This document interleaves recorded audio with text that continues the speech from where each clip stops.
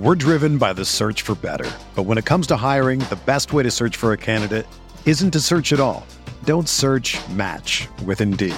Indeed is your matching and hiring platform with over 350 million global monthly visitors, according to Indeed data, and a matching engine that helps you find quality candidates fast. Ditch the busy work. Use Indeed for scheduling, screening, and messaging so you can connect with candidates faster. Leveraging over 140 million qualifications and preferences every day, Indeed's matching engine is constantly learning from your preferences, so the more you use Indeed, the better it gets. Join more than 3.5 million businesses worldwide that use Indeed to hire great talent fast. And listeners of this show will get a $75 sponsored job credit to get your jobs more visibility at Indeed.com/Blue Wire. Just go to Indeed.com/Blue Wire right now and support our show by saying that you heard about Indeed on this podcast. That's Indeed.com/Blue Wire. Terms and conditions apply. Need to hire? You need Indeed. You ready? Showtime. On May 3rd, summer starts with The Fall Guy. Let's do it later. Let's drink a spicy margarita. Make some bad decisions. Yes! Audiences are falling in love with the most entertaining film of the year. Fall Guy. Fall Guy. Fall Guy. That's what the poster said. See Ryan Gosling and Emily Blunt in the movie critics say exists to make you happy. Trying to make it out? Nope. Because I don't either. It's not what I'm into right now. What are you into? Talking. Yeah. The Fall Guy. Only in theaters May 3rd. Rated PG-13.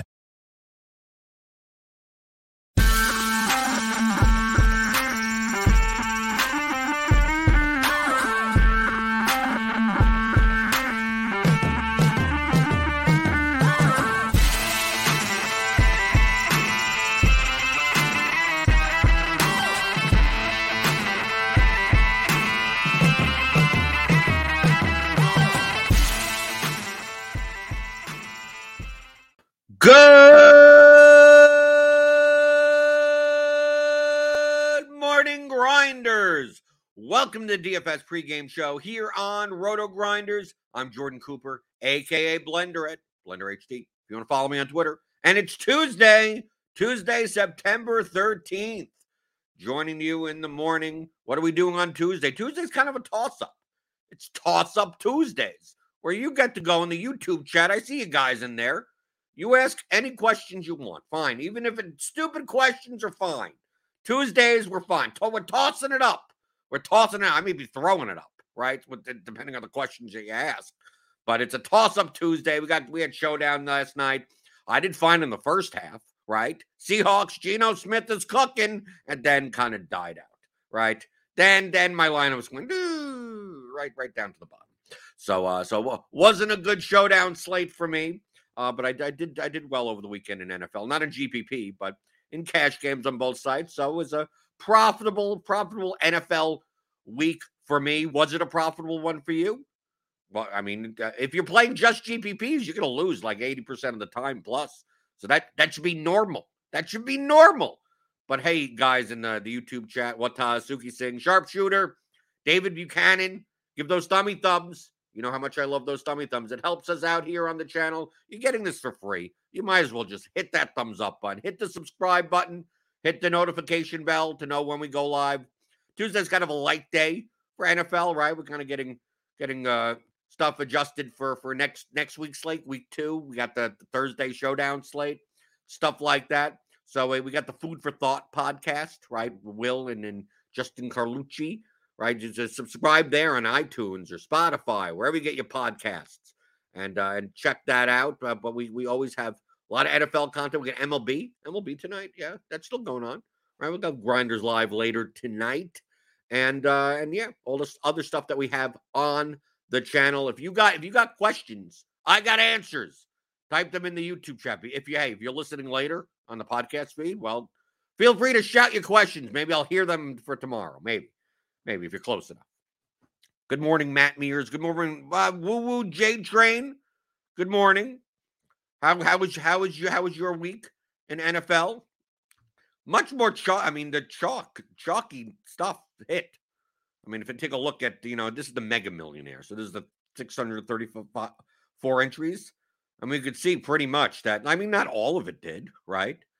But in this Mega Millionaire, I mean, McCaffrey, Pittman, Kelsey, I mean, McCaffrey didn't hit, but I mean, a lot of people had McCaffrey. Ended up showing up in top 1% lineups in this contest. But Barkley, Dotson, right? The Miami defense, Justin Jefferson. I mean, it's a lot of the chalk. I mean, yeah, Marquise Brown, 14 points is, I mean, it's not going to probably win you everything, but it's not a bad score. But a much more chalky week 1, right? Which is why I did well in cash games, right? That's you play cash games, you play the chalk, right? You play the common construction. Maybe you're duped a ton of times in double ups, and especially in the first couple of weeks, you get a lot of dead money, right? Can we find a double up in here? Do we have a massive $25 double up? Okay, so we have the massive $25 double up in here. Like we could look and just see like the ownership percentages just of double ups, right? So like Pittman 65%, McCaffrey 52, Hurts 48, Barkley 31, 29, 28, 26 for Marquise Brown, right? Randall Cobb was 20% owned. We could take a look here. It's like this. Welcome to my player pool for cash games on DraftKings. Just a matter of which combination were you going to play. You know, we have a 2v2, a 3v3, stuff like that. But if you take a look, we'd look at the leaderboard. We're not going to be able to go all the way down, right? We can't go we can go down. Okay, we can. Okay. Is this all? Yeah, 91, 95. Now, if we take a look, I should be in this contest. So I'm not at the bottom, but let's go all the way back up to the top. And let's see, can we find me in here? Yeah, I'm in this tie right here. So this is the lineup that I played with 14 others, right? 14 total. Hurts, I scored 162.92. Hurts, McCaffrey, Barkley, Pittman, Juju, Cobb, Kelsey, Thielen, Washington defense. And I wasn't all that thrilled about playing Adam Thielen. I wasn't all that thrilled about playing a lot of these players. Pretty much I was going to play Hurts, McCaffrey, Barkley, Pittman, Kelsey. And either the Washington or the Dolphins defense. And then the rest is like, I don't know what. Whatever I could do in the rest, that's fine with me. And I just settled on, I could have played Christian Kirk. In my pool that could fit these last spots were like Christian Kirk, Romeo Doubs, Jahan Dotson, Adam Thielen. Was there anyone else really in those? Damian Pierce, maybe. I would have gone up on defense. I would have a little extra money left. And I just sided on these are the later players. These are the players in later games, right? So if I played Dotson, Kirk, it wouldn't give me as much optionality to switch out of like not playing like I could switch Kelsey out for someone else if I was down and not play Kelsey and then go up. I could end up with Jefferson in this lineup if needed.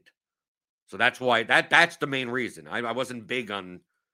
I wanted to play Jahan Dotson over Randall Cobb, and I wanted to play Christian Kirk over Adam Thielen, which would have been great. And then I could have just gone up to the Dolphins defense. I wouldn't have made any extra more money in this double up because I already doubled up, right? I got to the line. I made it. I made it. So the difference in points, I would have had like 190 or something. Maybe I would have won a couple of more head-to-heads, even though I won 65% of my head-to-heads anyway. But that was the main reason. I wasn't thrilled. On FanDuel I crushed because I played Mixon over McCaffrey, and that allowed me to get up to Dolphins defense, Saquon Barkley. I was great there. So that was fine. But that's the reason here. Now, any other week, if this was 10 weeks later, this lineup wouldn't have cashed. I would have lost on DraftKings yesterday in double ups. Because if you take a look at where the cash line was, like I was like right on the cash line. Right, 162, like 161-ish, depending on the contest, was the cash line. But what's the reason why the cash line was low enough to do that? Is because in the first couple of weeks, especially, as the weeks go by, the worse and worse players lose their money, right? That's what ends up happening. By week 14, you're not going to see as many bad lineups. So that's why I like going to the bottom of contests and see what people put in, right? Not people I've ever heard of or anything, but just these are the lineups that I'm competing with. Like someone scored, there's a double up lineup, and I'm assuming the last 5 spots in this contest were just lineups that just someone didn't even enter. Just I'm put in $25, didn't even submit a lineup. you go to the bottom and you just make fun of these people, right? Jason Maddie. No offense if you're watching, whatever. Okay, obviously, I don't know what the hell. I don't know. Okay, Sandro Platzgummer was in his line. Okay, some screwed up lineup that's not even all filled out or something. We take a look. Okay, all the way up. Okay, here's one. Rodgers, Henry, Kamara, Marquise. I got Marquise Brown. Okay, that's fine. Yeah, it's kind of hard to win when you play Amir Abdullah in your lineup. Amari Rodgers at nothing. I mean, like, look at this line. Like, this is a bang your head against the keyboard. I spent $50,000, sure. So this is like these are like rake payer lineups, right? You take a look at the bottom here. It's like, at least they played all starters. But I'm saying in comparison to, like, from a projection standpoint, this lineup is awful, right? Amari Cooper, Darnell Mooney, Sammy Watkins. I mean, look at these lineups. I mean, we could scroll up even more. Like, we go over here. Khalif Raymond is in this lineup. Like, what are people doing? Right, we scroll up even more over here. Oh, Devontae Adams is in here, but like George Kittle that didn't even play. Yeah, spend $5,900 on a tight end that literally was out, and Garoppolo, right, just in case, right? If Kittle's going to just miraculously appear on the actives list, he was inactive. Why not play the backup quarterback as well? Why not? Why not correlate it? Why not correlate it? Okay. So sometimes I just like going through some of them. I mean, no offense to these individual people, but as a group, it's like you take a look at some of these lineups and like, how did you get there? Just want to at least add a couple of players that was seemingly fine. So it's awful. I mean, it's a horrible cash lineup, but at least it's like, okay, not players that are playing. I mean, just take a look and like, well, how does Marvin Jones make your cash lineup? This in a vacuum, some of the individual players are like, if you saw one of these players in a cash lineup with like 7 others that like you should have appeared in cash lineups, that would be one thing. Like, Marquez Valdes-Scantling instead of Juju. I'd be like, okay, but everything else was kind of like McCaffrey, Barkley, Pittman, and I'm like, okay. I would have done it, but at least, there's some semblance of an idea, right? We go up over here, like Henry and Kamara paying up is okay. Here's Pat Pittman, but Alec Pierce, Kadarius Toney is essentially the 4th receiver for the Giants. You look at some of these lineups and you go, I don't even know how people get there. Right, we scroll up. This guy, right? So Max Williams. Oh, you're punting at least. It's $2,700 to get a nothing. Right, you take a look at some of these lineups and you go, I don't know what they expected. Like in a vacuum, like some of these players, it's like, if you had Najee Harris in cash on DraftKings instead of Barkley. But everything else in your lineup looks sensible. It's be okay, you lost, but you lost by 20 points to the cash line. You got 140 or something. It'd be like, okay, you may have made one slight mistake, but the difference between Harris and Barkley in projection wasn't that dramatic. Your lineup as a whole projected decently. So you take a look at a lineup like this and go, I don't know about Josh Jacobs here, but still in general, it's like this is not like a bad lineup. I would say it's more of a GPP lineup, if anything. Right, you look through here. It's like, okay, Jonathan Taylor, Elijah. I mean, it's not like Elijah Mitchell wasn't viable, right? I don't know why you're playing AJ Green in cash. Goddard was fine. I mean, you take a look at that. You're paying up $4,100 for defense in cash games. That's probably not optimal. So it's like you get down to some of these lineups, and it's like here's Mahomes, Henry, Mitchell, Tanyan, Uzomah. Why are you playing Uzomah in your utility? Why? What's going on here? Why are you playing Darnell Mooney in cash? Kamara, Jones, Pierce.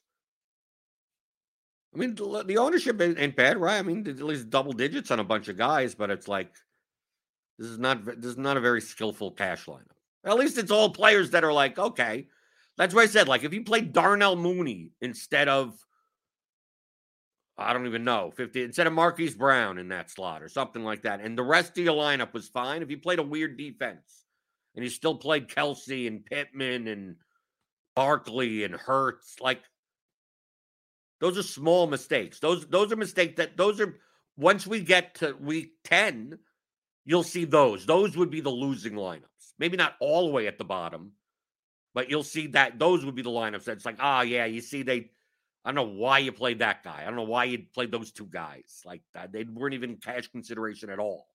But, I mean, we look at some of these lineups where it's like more than half the players I'm going, I don't know how you got to them. From a median projection standpoint, well, the thing is that they're not using median projections, right? Or they're stacking, or they're building a lineup that's more conducive to GPPs. Like, oh, well, I got to stack. I got to run it back. I got to do it. No, you don't got to do any of that. All right, you take a look, Donovan Peoples-Jones. Like, what are people doing here?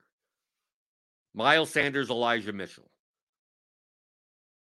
With Hunter Renfrow, it's like, you look at this and you go, if all of your players in cash games are single-digit owned, you screwed up. Right? Doesn't matter how well they did or how bad the other guys did, you screwed up. So you can see here in like week 1, like we're getting, I mean, look, we could go pages upon pages. I mean, I could go even further up. I mean, look how many people scored 120, 130. We go look at this lineup. Right? McCaffrey, Jones, Brown, A.J. Brown. I mean, in a vacuum, this lineup isn't horrible. It doesn't project as well as the lineups that you could have made, but I mean, in a vacuum, this isn't like bad. It's obvious mistakes. Like here, I mean, Eckler, Swift, like, why aren't you playing Barkley? You played Pittman. Why aren't you getting to Kelsey? Like, anyone that paid down at tight end got just screwed. Like, Kelsey was 6,600. He should have been like 8,500. You go to some of these other right. It's essentially that's the main thing. It's like, oh, they got Jarvis Landry right. Oh, okay, but he still lost. Right? So in a vacuum, sometimes these lineups don't look like awful, but it's like major mistakes that people make in cash. And in week 10, you won't see as many of these like 70-point lineups. These lineups that have like, I don't know what they were, mashing their head against the keyboard type of stuff. So, like, I'm grateful for these lineups because that 162 would have been just out of the cash line. You know, once you eliminate like 2 or 3% of these lineups, I wouldn't have made money on DraftKings in cash games because of my 2v2 3. Like, I made the exact wrong 3v3. Right, I could have played Dotson, Kirk, and the Dolphins defense, and I would have been just rolling. Or any one of those. Right, I could have switched out any one of those, and I would have been even better. But I made it, so it doesn't matter. Let's see. Sharpshooter, do you have any suggestions for contest selection for 10K bankroll for NFL main slate? Well, that would all depend what you're good at. There's no set. Okay. Okay. I said, you're right. I did. I said stupid questions were allowed. Okay. What is your edge in all of the contests? Play the contest that you have the biggest edge in. So I can't suggest any contest because I don't know where you have an edge.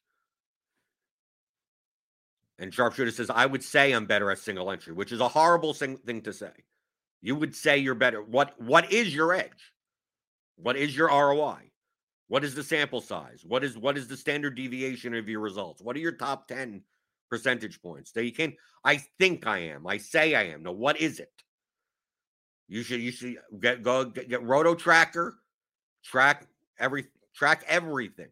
What is your edge? What price points? Right? Are you studying those contests individually? Like if you play, for instance, in NFL, if you play the SPY every week, or in MLB, you play the 121 single entry. Have you studied every 121 single entry you've ever played? Every single one. How do you know you have an edge? How do you know you're better at it?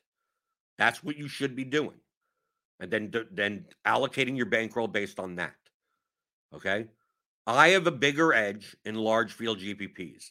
The thing I hate about it is that realizing your edge is a pain in the ass, right? My biggest edge is in large field GPPs. It's just a matter of you're going to lose 90% of the time to hopefully I binked this season, like that. I mean, like it's just the edge is the greatest there for me, realizing that EV is tough. It's tough. It's a small sample.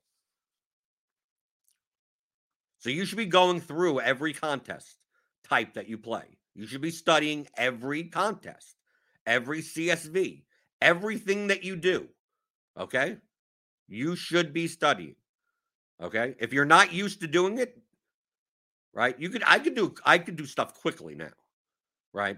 Just to spot major mistakes. Like I'm satisfied with my process because I've studied stuff so much that I could just let me see what a couple of people did. Like I know I check out 20 different players or whatever and go, okay, I see what they did there. Okay, I did a little of that. Did I make any major mistakes? Yeah, I may have had a little too much of that. Yeah, I probably did a little too much, and then I'm good. But like back in the day, 2015, 2016, I spent 4 hours a day studying CSVs. 4 hours every single day, 7 days a week for weeks and months upon a time. And I was just playing soccer. And I was studying 4 hours a day. We didn't have Results DB back then. So I had to just download the CSV. I didn't even have a tool to like see exposures and stuff. No, I just literally line by line. Let me take a look at Saramex lineups. Let me take a look at Pew Pew Pew's lineups. Let me take a look at Old T's lineup. This is soccer sharp people. Who did they play? How did they arrange players together? Oh, okay. Why did they play this guy and that guy? I didn't even consider that guy, but it seemed like all these people were playing that guy. Why? Right? And set piece taker for the biggest favor. Oh, okay. I get it now. Right? What are certain people doing over others? And you just keep on studying lineups. And you'll learn how to play the game just by studying lineups. Back then, we didn't have shows like this. We barely had projections even back then for anything, let alone soccer, which there were none back then. So how else am I going to get better other than studying the players that are like, well, they seem to be doing well. So what are you doing? And what are you doing in comparison? How many dead lineups are there in a contest? Right?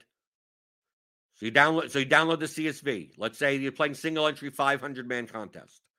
Okay, what's the projection and ownership of all the lineups in the contest? Do you know that? How many low projected lineups are there? Right? Because I could download this massive $25 double.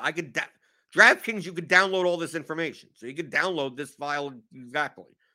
And then plug in your projections next to each lineup and have it compute everything. And then see, it's like, okay, how many, if there's a certain projection level that you believe is just like, these lineups are definitely negative EV, just count up. What's the percentage of the field that is playing a lineup? Like, for instance, in cash games are easy because you don't have to consider really ownership at all. So let's say your median projection of your lineup that you played in cash is like 135. So it's like any lineup in this contest that like projects for lower than like I'm using on a really exaggerated sense 110. Are there any lineup? Well, how many percentage of lineups in this contest projected for 110 based on your projections? I would say that it should be like under 125, but let's say 110. Those are like the really bad lineups. And then what's the percentage of that? 8%, 6%? What do you know? In the contest that you're playing. Right? And this is for cash, so you don't have to consider ownership either. Maybe 112. What percentage of lineups are within 5 points of your own? Those would be the sharper lineups for cash games, at least. And you go, okay, I want to play the contest where more of the field is playing really crappy projected lineups. Right? Am I playing those contests? You'll find in the multi-entry double-ups, the percentage of bad lineups goes dramatically down. Why? Because the sharp players a lot of times just play 150 of their same lineup trains in it. So the cash lines in those contests tend to be much higher. And the bad players just put in a single lineup. You just go, oh, okay, play one lineup. They're not playing 20 lineups or 50 lineups of the same lineup over and over again. So that's why I don't play the multi-entry ones. right? Unless I get to the point where I need more volume, there's no need for me to play those. And then in like single entry GPPs, you can do the same thing. What is the projection versus ownership that you believe is the cutoff of like a plus EV lineup, and see how many lineups are underneath that. And that's what you would consider like the bad lineups. And you're not gauging what contests to play by the good players. You should be gauging the contest to play by the number of bad players. So I have no problem playing in contests with sharp players. In soccer, I do it all the time, right? So the soccer lobby, especially in the small field and cash game stuff, very sharp players, right? I'll play 3-mans, I'll play 5-mans, be Saramac and Pugh and Redcoat and all those guys. Like, dude, if I get one guy in a 3-man with one of those, just rando, I'm good. I'm judging the contest based on that because I don't care about Pugh. I care about the third guy. In a 5-man, I care about, can we get one or even two other people that I don't even see regularly in the lobby? That's all I care about. I look in the single entry contests or whatever, and the double ups or anything. I go, how many players that I don't recognize in here? And I go, I'm going to judge. Okay, I want the most amount of those people. So just like in your single entry contest, download the CSVs of all if you played the Red Zone, the Spies, the Jukes, the whatever the hell you're playing. Download the CSV, plug in your projections, right? You could do this with the Theory of Daily Fantasy Sports for advanced players. Okay? It's my new advanced course, right? We came out with the first one 2 years ago. This one just came out, 2 weeks ago or so? 2 weeks? Yeah, I think. And it includes Excel tools, right? James McCool built the Excel tools, and one of them is we have a contest reviewer, right? Very similar to ResultsDB, right? But in ResultsDB, we only have like the main content. Like you can only select through what Roto Grinders and Fantasy Labs have uploaded. So like you can't look like, oh, well, I play this contest that's not one of these. Well, how would you look at them? Well, you could download the CSV. I mean, you could do this manually. I used to do this manually. I did this manually, right? But James made it a little bit easier for me. So we have a contest reviewer. So it's one of these tools, right? I put up the tools here. Includes custom DraftKings tools because DraftKings provides all the CSVs. So they're all geared towards DraftKings, where you could download your CSV of your contest and you'd use your projections, right? Which you could, I mean, if you're using Roto Grinders projections, you just download them from Lineup HQ, right? So you insert the projections. You insert everything, the ownership and everything like that. And then you can go to any single player and all the lineups, and it will show you the projection, the floor, the ceiling, whatever, if you have them, the median projection, and the ownership sum of every lineup based on your projections. So you could do that and go. I mean, I could have. We have the showdown stuff. I was trying to. I got a problem with my CSV, so I can't show that to you, and I didn't save the blitz projections from Sunday, or they're one of the. I can't find them. I have like 7 million projection files from Sunday, and I don't know what is what, and I scrambling before the show, but I could have showed you that. But that's what you do. So I could download whatever contest it is, and you want to count up. You come up with the threshold. I don't know what the threshold is for the specific contest. And you go, well, if you were building lineups, like if the top optimal was 135 and the ownership was 150, let's say, I'm just making an example. And you built a lineup for this contest that you believe is 120, projected at 128 and has an ownership of 110. Look at sharp players and see what theirs are. And if you're in about the same range, that you're probably doing something right directionally. And if that's true, then you go, well, what would you consider? What was maybe you could have played a lineup that's like 125 projected at like 80 percentage point owned. Like that would still be fine. We higher variance lineup that still would be plus EV. But maybe you get down to the point that for this single entry contest, for X amount of users, 1,000, you're like anything that's under 120, Like, it doesn't matter how old they are. Like, that's probably a bad lineup, right? So then you just look. It's like, how many lineups here projected for 120 or less? And you could just do that in the contest reviewer that we have with the Theory of Daily Fantasy Sports for advanced players. Theoryofdfs.com. You look, you count. You go look there and you go, okay, there's 1,000 entries in this contest. How many entries are 125 or below in projection on your projections? Obviously, it doesn't mean your projections are right, but you'd look and you say, okay, and you count and you go, oh, there were 260 entries that were projected under 125. And you go, okay, 26% of the field are playing negative EV lineups or whatever. Like, just these are broad. There's not an exact science. It's just broadly determining. Then you go to another contest that you played. Maybe you played the red zone or whatever, some other contest. And you do the same thing. And you go, obviously, the bigger the size of the contest, the lower projection could be a plus EV lineup because the bigger the field is, the more leverage you need to get. So you do the same thing for all those contests. And you try to determine how many bad lineups there are in there. You're not looking for good lineups. You're looking for bad lineups. How many of my opponents are playing bad lineups? And you try to judge that on a week-to-week basis, on a on a day-to-day basis, like the 121 in MLB. You can do that every day, and go, what percentage of the field is playing bad lineups? And you want to play contests that more of the field is playing bad lineups. So if you find that over the course of whatever amount of time, I'm using baseball because it's a daily sport, so it's much easier because you can play every day rather than NFL that you play once a week. But let's say you play the $12 single entry, the $121 single entry, the $40 single entry, whatever, and you study that every day, and you count and you maybe even log it down. You even log it. You go, okay, the 121 today, I've determined that 22% of lineups were bad, just on face value bad. And then in the $40 single entry, you're like, oh, only 8% of lineups were bad, right? And then you go the next day and you go, okay, the 121, 18% of lineups were bad.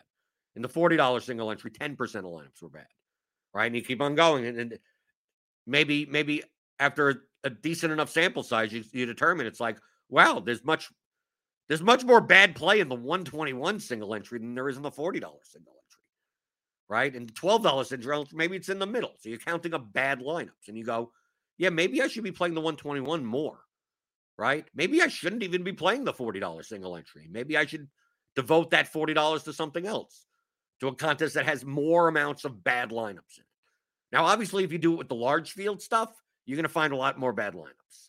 That's where the edge comes in. You could, you could go to the Millie, for instance, the Millie in NFL, right?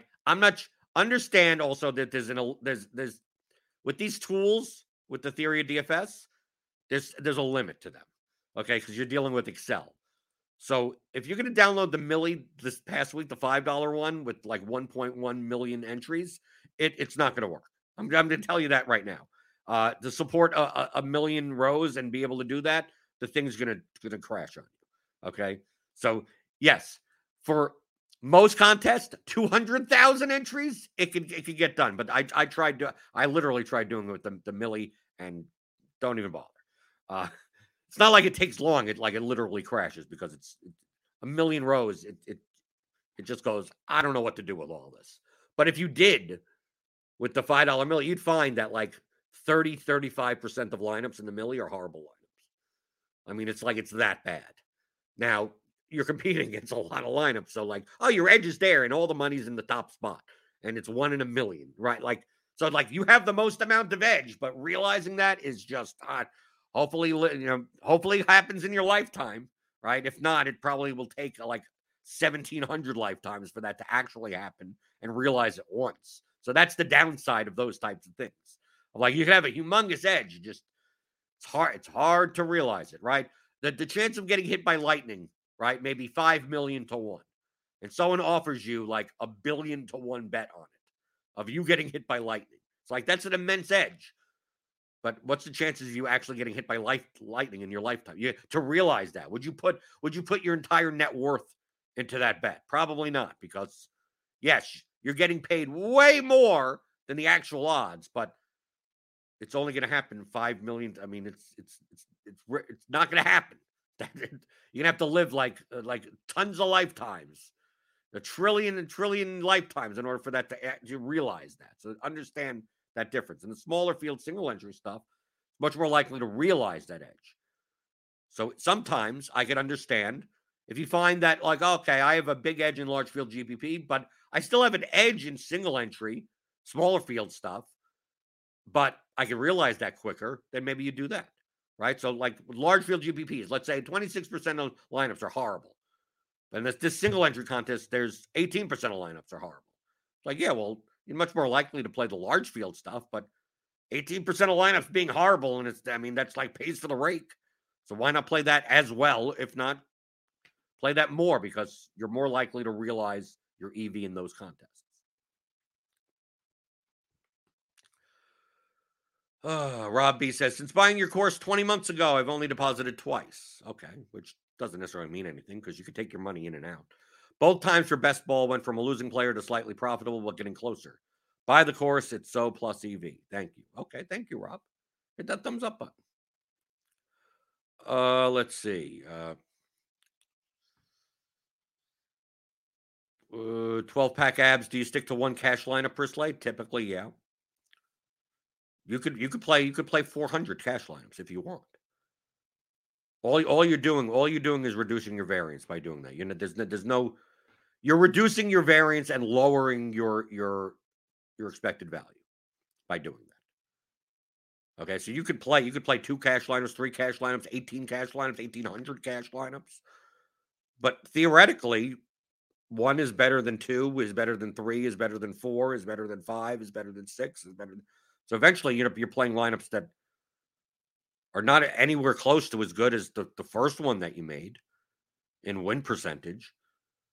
But so your ROI is going down, but your variance is being reduced, which means you're more likely to not lose a ton or not win a ton doing that. So if you're like, oh, I got this 2v2 and I can't decide between the two, and you want to split that into 2 different cash lineups, you can. But in the long run, mathematically, it doesn't matter. You're doing that simply to reduce variance in a very small sample size. So there's no such thing as better or not. So I know people that do it. But technically, one lineup is going to be slightly better than the other lineup in the long run. In the long run is infinite, right? You may not see the difference between the 2 lineups in ROI, like to the human eye, for a million times. But one still is slightly better.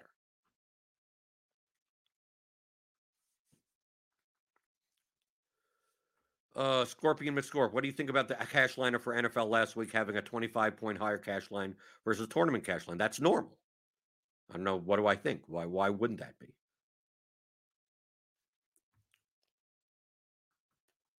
Asking a question like that means that you do not understand the context of each contest.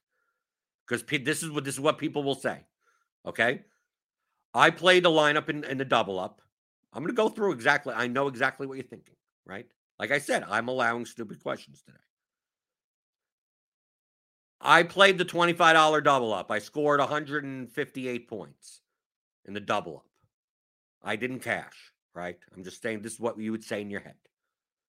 I went to the flea flicker or something, whatever, the $3, whatever the hell contest. The cash line was 142, right? Okay, so my 158 wouldn't have doubled, would have got 1.5x, right? So my 25 would have been 3750 or something, whatever, if you want to compare the two. Or maybe it was at the 2x line, because remember, it starts at 1.5x typically. Then it goes to 2x. You go, well, why don't I play my cash lineup? Why don't I play my cash lineup in GPPs instead of playing in the double ups? It's like, well, because your cash lineup in GPPs is negative EV, right?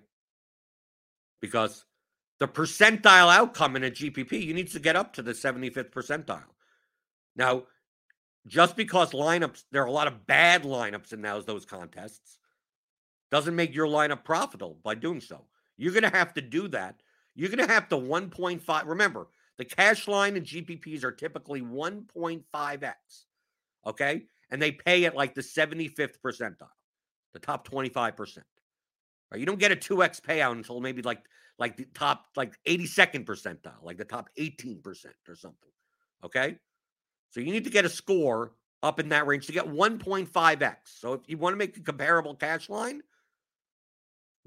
how many times over the course of, let's say, an 18-week season do you have to 1.5x in order to make a profit? If you do it on 9 out of 18, you lose money. You do it on 10 out of 18, you lose money. You have to 13 out of 18 times to be profitable at a 1.5x rather than a double up, which 10 out of 18, you're profitable, right? 10, very slightly profitable.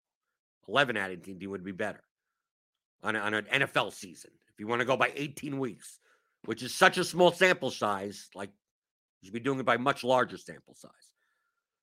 You're not going to cash 1.5x in that line. That to cash to build a lineup that can cash 13 out of 18 weeks at the 1.5x line in GPPs is really damn hard.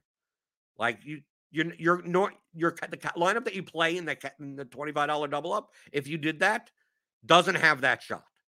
It doesn't, right?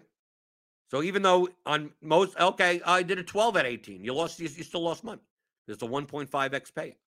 And also in GPPs, all the equity is in the top spots, right? Double ups, everything is evened out.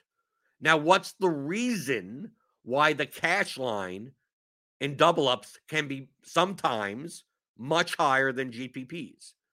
Because the people that play cash games tend to be sharper, right? You're going to, in the large field GPPs, you're going to find the most amount of casual players. $5 double ups, you're not going to find as many. So the field is going to be sharper. And if the chalk does well, the double up cash lines will be way higher than the GPP cash lines. If the chalk doesn't do well, it'll be the reverse. Imagine yesterday, okay, we're going to go to the double ups, right? This is the $25 double up. Imagine Michael Pittman with 5 points. Imagine Jalen Hurts with 10 points. Imagine Saquon Barkley only at 8 points. And Kelsey got 10 at tight end. Imagine that. Imagine the chalk didn't hit. You'd look at the double up cash line would be 25 points lower than the GPP cash line. Because in GPPs, people are playing things that aren't the chalk as much. Or bad lineup. I mean, literally bad lineups. But the chalk didn't hit. If the chalk didn't hit, then you're going to find the reverse. Then you're going to find wow. My GPP lineups would have crushed cash games. Yeah, of course, yeah. When 65% Michael Pittman only has 5 points. When the top quarterback on the slate only has 10 points and Saquon Barkley in a third of the lineups only has 8 points. Yeah, that's what's going to happen. So that's why this past week, in week 1, it's the chalk did well, which means cash lineups did well, right? And there are more sharp players that play cash than compared to large field GPPs where a lot more casuals play. Now, obviously in double ups in NFL, there's still plenty of casuals that do play double ups. And that's what I was talking about before, of determining your edge by counting how many bad lineups there are in a contest, not by how sharp the players are. Like the top players. You want how many garbage players are there? You look at the lineups and go, oh my God, I don't know who's building these lineups. I want them to continue building those lineups because they're horrible, right? You're going to find more of those horrible lineups in GPPs than you would in double ups. Now, in the first couple of weeks of NFL, it's the softest sport because it's the most casual participation. We get to the basketball when NBA starts up next month. You'll see in the beginning of the season that the double ups will be a little bit weaker. Be like, oh, okay. Then by a couple of, within a month or two, cash games will be much harder. You'll look at the bottom of $25, $50 double ups or whatever, $5, whatever double ups you're playing. And you go, wow, there aren't as many bad lineups in here as I remember from a month ago. Yeah, because you play double ups. If you're not playing high projected lineups in double ups, I mean, especially in NBA, where the player distributions are way more normal, you're just going to get crushed. So how long does a casual player say, I'm going to play a double up? I'm going to play a double up lineup every day and then lose like 9 out of 10 days and go, I'm sick of this. right? If I'm gonna play $5 a day, I'm gonna play at least to try to win $50,000 than try to double my money, right? And that's what they do.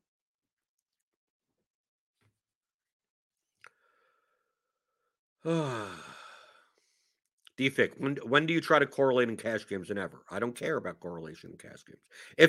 If anything, negative correlation may even be better. Cash games, you don't. What does correlation do? This is the reason. See, like I said, you're allowed to ask stupid questions today. If you would have actually listened to the theory of daily fantasy sports, you would not even consider asking this question because you'd be like, that's a dumb question. Because the answer, I've talked about this ad nauseum, right? Theoryofdfs.com. What does correlation do to your lineup? Okay? Think in terms of concepts. Remember, not magic settings. There's no right answers. There's literally never a right answer. So never could. When do you?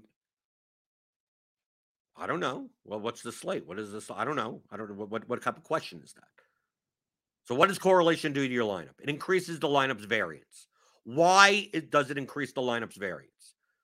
Because multiple player distributions are tied to one another, right? So as one thing happens, another thing's more likely to happen. Not saying it does happen, just more likely. When you play Mahomes, Kelsey, and Juju in the same lineup, if Mahomes ends up with 8 points, what do you think Kelsey and Juju's score is going to be? Not very good, right? Probably, unless Mahomes got injured and then Chad Henne came in and threw tons of points. I mean, that could happen. But most likely, if Mahomes has a bad score, Kelsey has a bad score and Juju has a bad score. Now, what happens if Juju has 48 fantasy points? Okay? 200 yards, 3 touchdowns, whatever. Probably Mahomes had a good game, right? Probably did. But if he had that much reduction, Kelsey probably didn't have that great of a game, right? Only one of them. Juju's catching 3 touchdowns and 200 yards. Kelsey's probably not so much, right? Now, he could still have a good, decent game. He could still have 16 points, right? So how are the player distributions tied to one another? That's what correlation does, and it increases the variance of your lineup. If you have, instead of Mahomes in the quarterback spot, and you have Jalen Hurts, okay?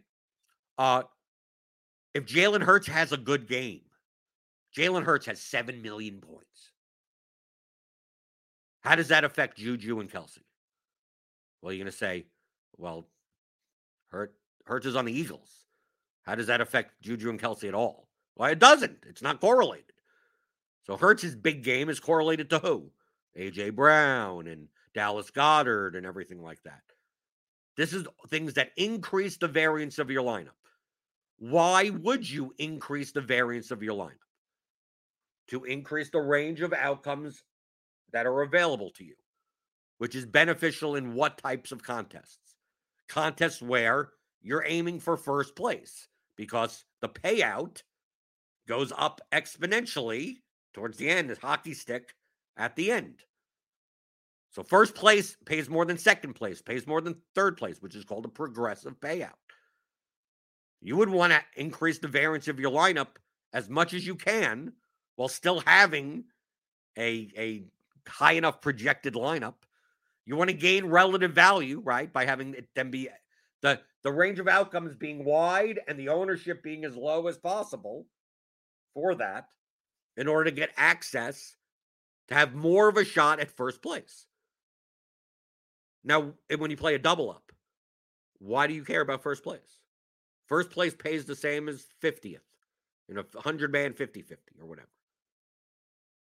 So I don't want to increase the variance of my lineup. In fact, I want to reduce the variance of my lineup. I want the most narrow range of outcomes. I don't care, right? If the median projection of your lineup is 135, like what's the point? Oh, I could add correlation and now drop my projection to 132. I've increased the variance of my lineup. I've increased my range of outcomes, but I've lowered my median score. It's going to happen. The median is going to happen less often, right? Less than 135. Why would you do that in a double up? You gain nothing by increasing the variance of your lineup because The top X percent pay the same no matter what. Coming in first, right? We look at results DB at this $25 double up, right? Let's go to the top. Let's go to the leaderboard, right? Yeah, this guy 1B 954. Look at this guy's lineup. This was a double up lineup, by the way. Cousins, Taylor, Barkley, Jefferson, Pittman, Doubs, Kelsey, Dotson, Pittsburgh defense. I mean, dude, this is like this lineup could have won the Millie Maker or something. I mean, like, look at it. Look at this. Let's see, 239.3 out. Let's take a look. Let's look at the play action, which is still like large. So 239.38. And that's loading. There's a lot of entries. 239.3. Yeah, that would have won. That would have won the play action for $50,000 based on this. Okay? Go back to the double up over here. So it's like, dude, my lineup, which scored 162, won the same amount of money as this lineup.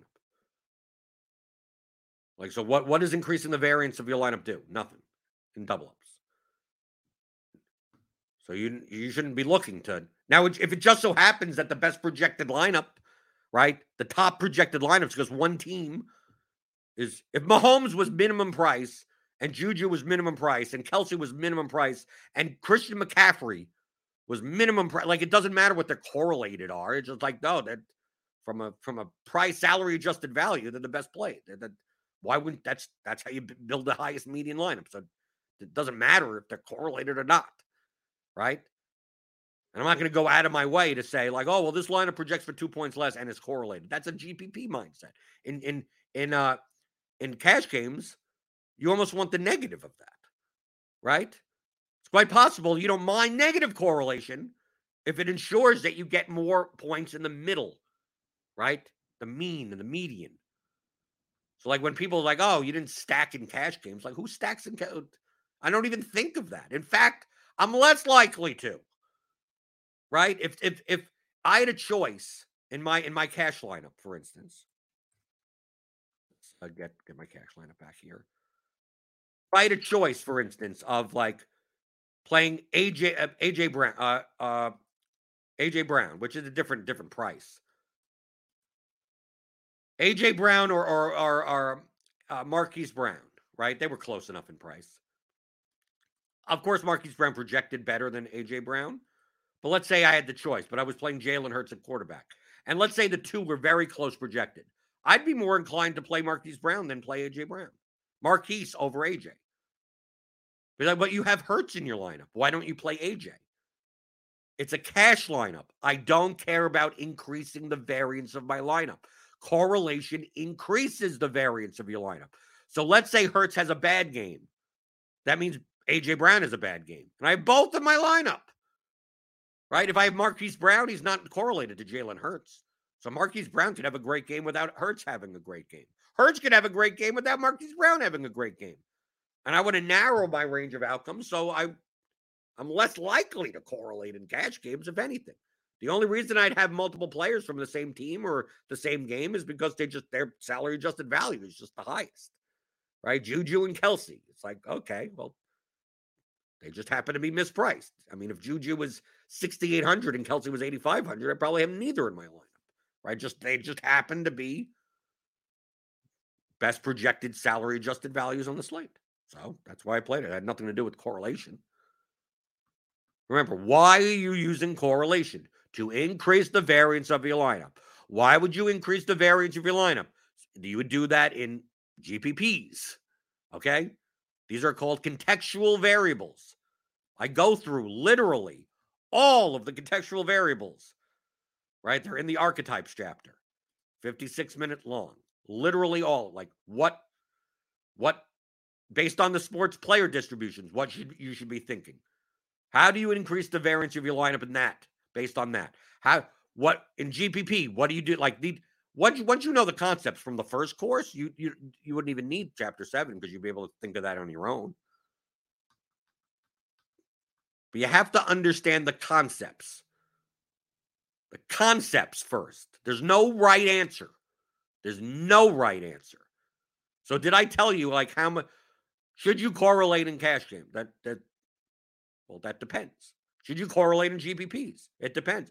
In large field GP, in the Millie Maker, like the $5 Millie Maker that had like 1 million entries, like on Sunday, I would have suggested to not play double stacks with a run back. You go, well, that's ultra correlation.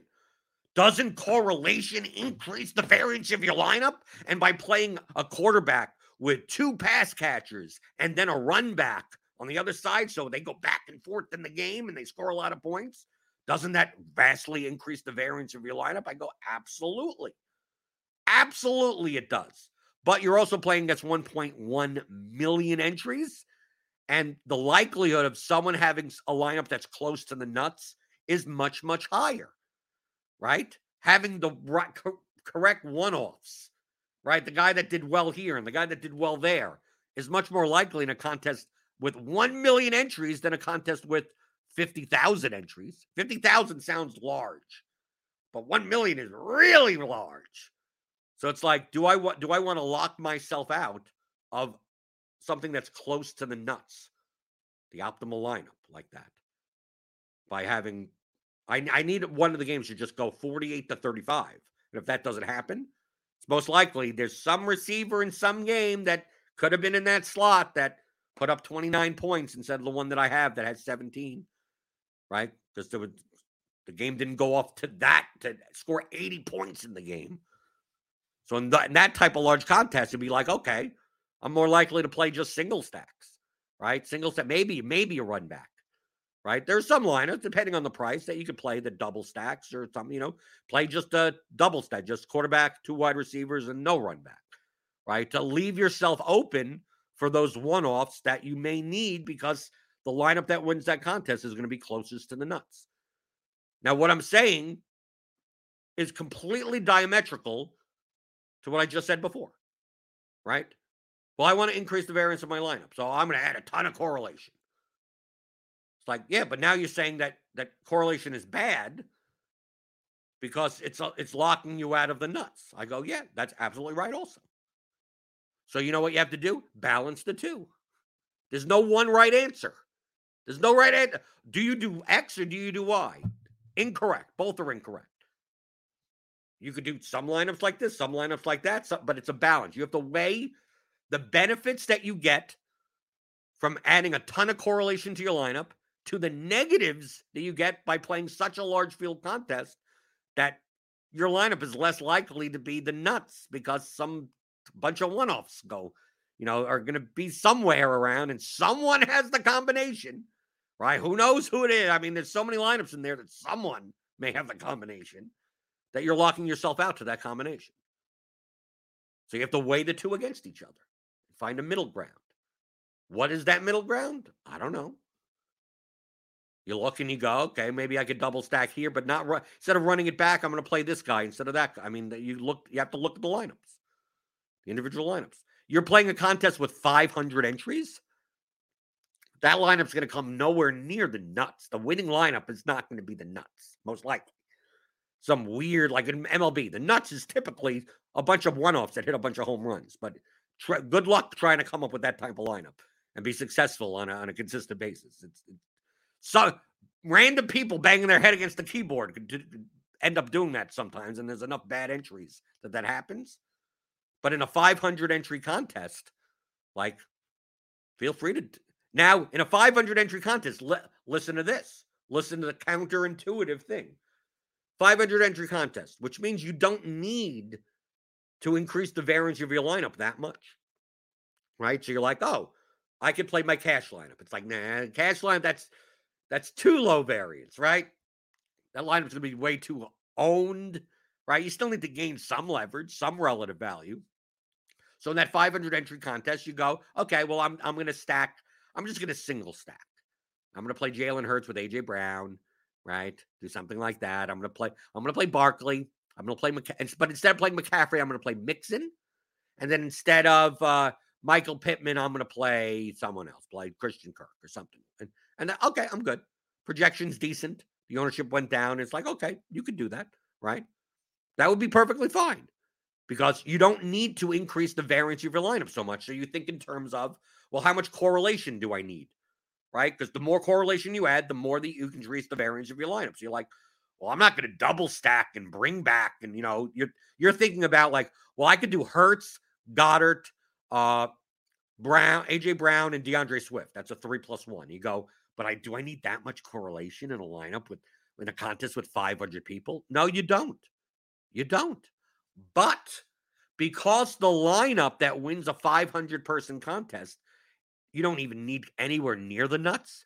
You could even win that contest with a snowflake in your lineup, right? You could win that contest with a 0 in your lineup, okay? Because of that, correlation, even though it increases the variance of your lineup, it lowers the likelihood of you hitting the nuts, which is good for a contest like that because now you're guaranteeing yourself points. So maybe you decide in a 500-person contest to overstack. You go, I'm going to play Hurts, Brown, Goddard, Swift, and Amon-Ra St. Brown, a 3+2. And I'm just going to bet on this game. And if this game scores well, it doesn't have to score 1 billion points because why? You only have to beat 500 entries, right? So now you have 5 correlated players in your lineup, which is obviously if the game duds, your lineup's like screwed, right? So obviously your range of outcomes is going to be wider. But but more players that you add to your lineup from that game, the less and less chance you have to hitting the nuts. So your highest possible score starts coming down, even though your range of outcomes is wider. But in a 500-person contest, that may be beneficial. So you don't have to try to pick and choose who does well in what game. You're just like, I'm going to bet on one game. If that does well, I could beat 500 people that way. Now imagine getting down to like 50 people, a 50-entry contest. I've seen people play like 7 players from the same game in a contest with 40 to 50 entries in it. They just go, this Chiefs Cardinals game, I'm just going to play as many players. And then as long as I have players from 3 different teams, a different defense and something like that, and that as long as that game does well, you ain't going to win a large field GPP. You're probably not even going to win 1,000-person GPP or 500-person GPP. But you could surely beat 50 other people doing that. If that game goes off, the game doesn't go off, you come in last place. That's what I mean by the range of outcomes is wider. So even though you're adding tons of correlation and it is increasing the variance of your lineup, like you're weighing it against what's the optimal score. What's that nut score that you need? And the larger the contest that there is, the more and more likely that the winning score is closest to the nuts score. You'll see that in basketball a lot, right? The larger the contest, you go, it's like, okay, if you didn't have the 5% owned guy that went 15x for 4,000 or something, it's like you're done. You can't win. In baseball, that the guy that hits 2 home runs at 2,200 may barely even be owned. The 8th hitter is some team that no one played on a 15-game MLB slate. So baseball, like those scores, the difference between even a large field contest to the nut, which is the highest possible score based on what came out, is going to be very wide. You'll see in MLB there, you could have made a lineup that scored 290 points in MLB, and the winning GPP lineup is like 198. But it's like, 1% owned players hit a bunch of stuff and like random stuff all over the place on a very large slate. It's like, well, you don't need anywhere close to that in baseball, even in large field GPPs. In basketball, especially on the smaller slates, 5-game slate, it's like that winning score in that large field GPP is going to be very close to the nut lineup. NFL, there's a lot more options in NFL than you think. So like, in the Millie Maker, that lineup that wins the Millie Maker, it'll be closer to the nuts. So you'll see a lot of times the nut lineup is still, 20 points higher, 30 points higher. But at least it's closer. It's not 100 points. Basketball may be much lower. So you have to weigh the benefits of correlation with the positives and negatives of correlation with the positives and negatives of how close do I need to get to the nut lineup.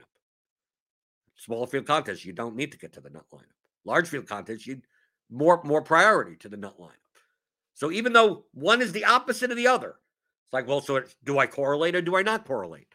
Well, that, you can see through that explanation that the answer is neither yes nor no, which is one of the main reasons why I often say that you could judge whether or not your question is stupid in my eyes, stupid, dumb, right? That you don't understand the concepts well enough.